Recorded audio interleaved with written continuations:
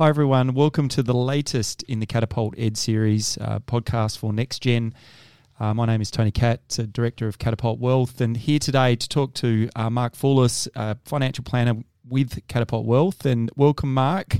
Thanks, today. We're talking all things savings plans for kids, and we get asked a lot about this stuff and how to save for them. Where do I put the money? What's the most tax effective option? And so I thought it was a good chance today to talk a bit about what people, what options they do have, and what are the implications of some of this stuff. So thanks for joining us today. The first and foremost question I've got, Mark, is that I think parents and grandparents, for that matter, I think both of them I see ask us about putting money away for kids, is probably answering the question, what's the purpose of the money? Like, what are you trying to do? Would you agree? Yeah, absolutely. It's very circumstantial what that intention of that money is, and obviously there's tax implications for each different investment sort. And down the track, you just kind of need to have that periscope to be able to see on that landscape as to what that's going to be used for, essentially. So different uses that we come across might be for secondary education. You might be starting to put money away as a parent to try and save for the kids' secondary education to pay for that. It might be to help the other purpose I see comes up is parents or grandparents putting money in a child's name so that they then have a nest egg for, I don't know, buying their first house, or potentially just putting it away for a long period of time, just as an educational tool. Sometimes, buy shares and you learn about this, and you can talk about BHP and Commonwealth Bank shares and learn more about investing. And both of those outcomes or both of those purposes is, as an example, we need to understand what that is so that we can apply that to the right vehicle to get there. Yeah, absolutely. And full well we've both got kids, and it's very easy to you'd like to look in the crystal ball and be able to say, well, I'm going to use that money for educational purposes, but kids are obviously all different and they all walk a different path, and it could be that they tap out at school a bit earlier and end up going into trade school as well. So what becomes that intention for that money as well becomes can be different of it all. Yeah, and the kids generally are just bloody expensive, Mark, let's face it, and unpredictable. Absolutely. In terms of options then, one of the key ones I'll start with is where a lot of parents and grandparents start is investing in the share market, in a sense that they say, well, we want to put $1,000, like sometimes it's birthday money, sometimes it's Christmas money, and there's also a distinction between putting money in to kids' names in a lump sum format, so $1,000 here, $500 there, versus doing a savings plan mechanism. Yep. One of the options in the share market is listed investment companies like Argo and AFI, which are basically broadly diversified investment funds across top 200 companies. How easy is it to buy a share on the share market? Like if you rang our office today, how easy is it to buy $1,000 worth of shares? Is it pretty straightforward? Once we have the account all set up, and obviously there'll be transactional costs incurred with that from the brokerage side of things. It's a pretty simple process. However, once again, it comes to that intention as to if that account's going to be in the kid's name or how that's all going to play out as well. So you just got to backfill those finer details. So one of the things that you need to take into account is that the share market, you're not allowed to buy shares in any child's name under age 18. Correct. So in my case, I have 2 children under the age of 18, and I can't register them from a CHESS and a share market point of view. So that's problem number one that a lot of people face. The reason for that is that because they're not of legal age, they can't vote in AGMs and things like that, and so that's the reason why that rule exists. As soon as they're 18, you're free to have an account in their own name. The alternative to that is if you still want to put have the child's name on the shareholding that you buy, is you can put a parent or both parents' name down as what we call trustees. It's just defined as a simple trust, and you put, say, Tony Catt and Lisa Catt as trustee for Angus Catt, and the shares all get bought. Our tax file numbers, the parents' tax file numbers, get registered on there. It's pretty important also to remember that even though the tax file numbers are in mum and dad's name, or grandparents' name for that matter, the parents don't have to declare or don't declare the dividend income or any income that comes from that investment into their tax returns. It's defined as it's still the beneficiary is the child. The child technically is the beneficiary of the income, and if you reinvest that income or put that income into a bank account for the child, that's all great. The one thing that I would be very, very careful about with this sort of strategy, though, is the ATO, and I'm going to say approximately here because I don't know the numbers off the top of my head, is that you're allowed to earn, if you're under the age of 18, you can earn approximately $500 of what is defined as unearned income. So the child didn't go out and work at Macca's and earn it. Before, and if they start earning more than that, they start getting taxed at 66%. So you have to be very, very careful about putting money through this mechanism, substantial money, getting dividends that are high above that level, because then maybe potentially some penalty tax can kick in. The rule is there designed so that parents don't just hide investments in these sort of vehicles and try to avoid tax. So the rules are there for a certain reason, but you need to carefully think about how much you're putting into the child's name. Again, as Mark said, for what purpose, and be very careful about this penalty tax regime in their own name.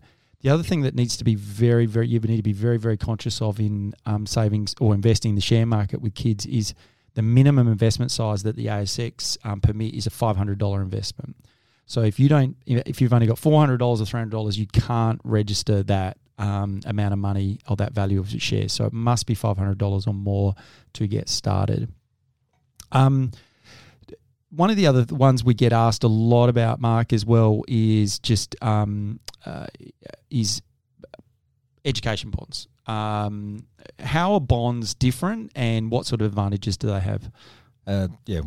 Bond itself is pretty much an insurance policy on an individual. They can be used for education bonds, especially. They have a tax effectiveness that actually can see that the actual investment earnings on that fund will actually be tax free if you hold it for over 10 years. So there's a vesting period that you can hold that for.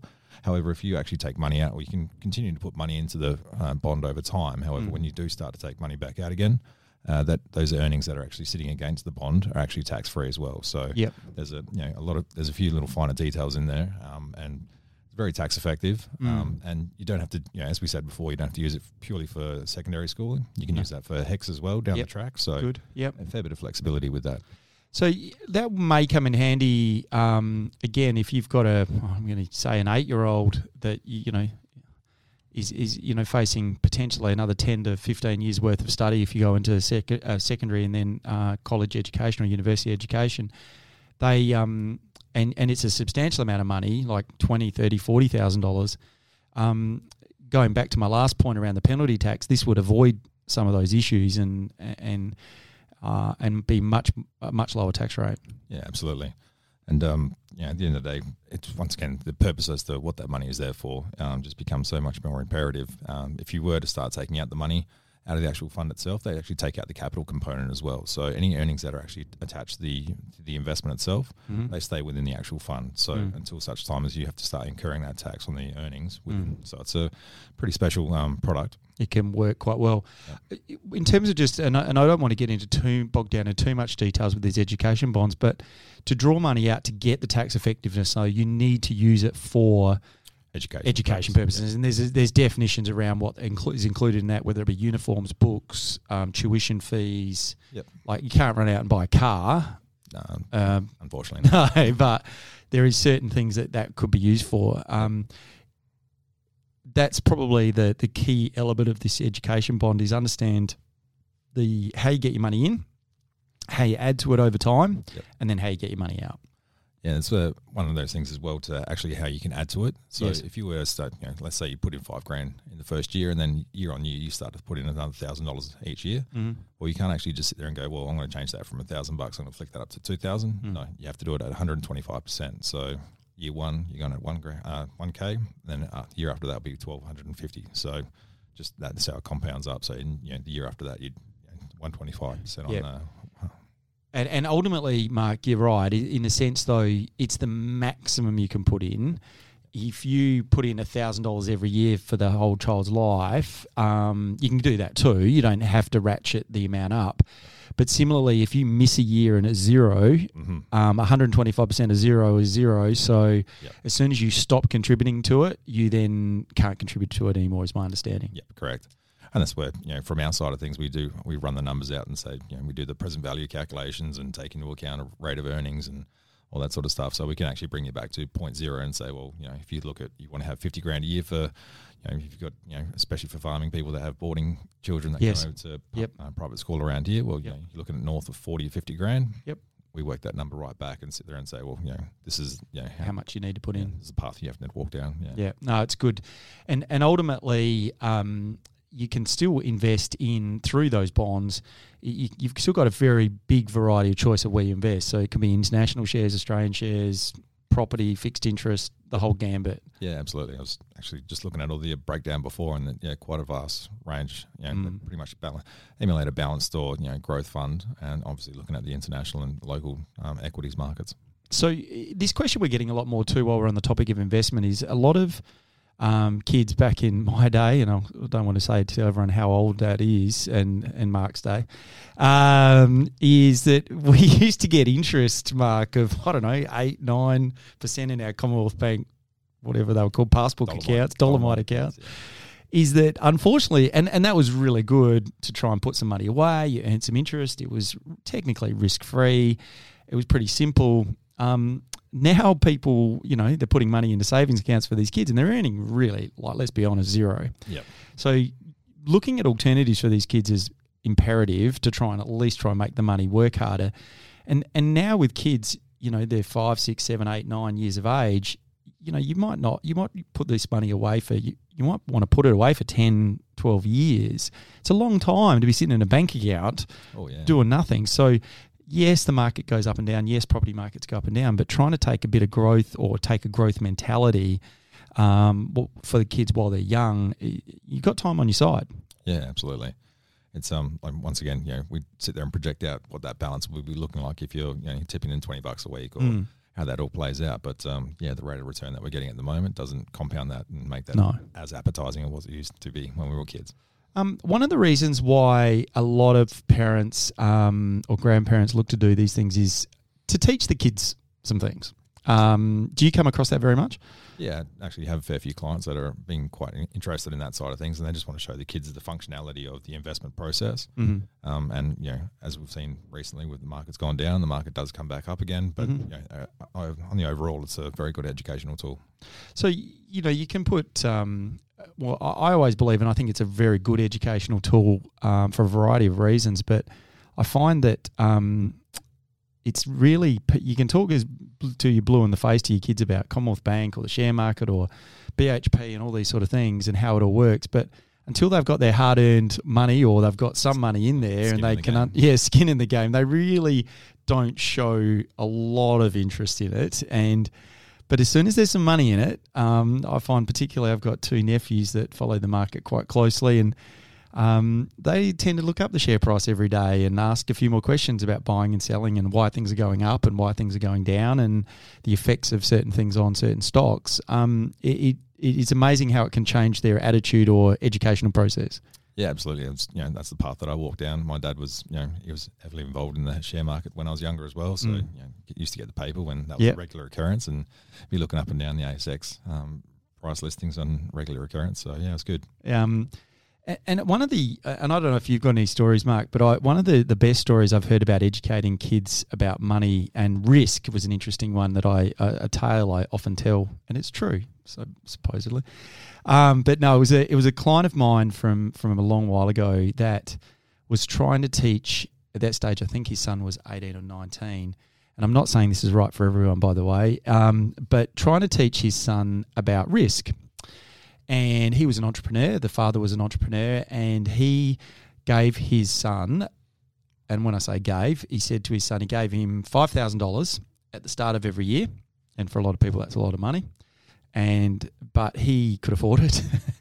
But he gave him $5,000 and said, here's the money, you can invest it however you like, but it must be invested, and at the end of 12 months, you need to show me what worked, what didn't work, and how much you've got left at the end. And if it's all worth zero, it's all worth zero. But I want to have a chat about it, what you're doing, when you're doing it. But you can do what you like. Like if you want to invest in XYZ mining or whatever, it's up to you. And this but at the start of the very next year, so the 30th of December went past, and the child got to keep whatever money. If he turned the $5,000 into $12,000, great. But if the $5,000 was zero, so be it too. He got another $5,000 on the 1st of January, and this went on for 6 years, and there were some winners and there were some losses. But what he taught his son was about how to take risk, how to assess risk, what it's like to lose, and what it's like to win, and how to deal with money, and and a lot of reasons how to behave with money and things like that, and who to talk to and all these sort of issues. I tell the story because I think it's one of the better stories I've heard about how to teach kids about some of this stuff. And have you ever heard of any other quirky methods? Like we do Barefoot Investors, all about the jars. Yeah, that's what I had it as a money box when I was younger. It was the segmented money box that my grandfather had made me out, and all the little sections of holiday money and lunch money, or just all those different components. So it's interesting, as we said, about the Commonwealth Bank Dolomites account, and that understanding as to what that looks like over time with compounding. But as we say now, there's not much interest, so no, it might be other options. Risk needs to be ratcheted up a little bit more.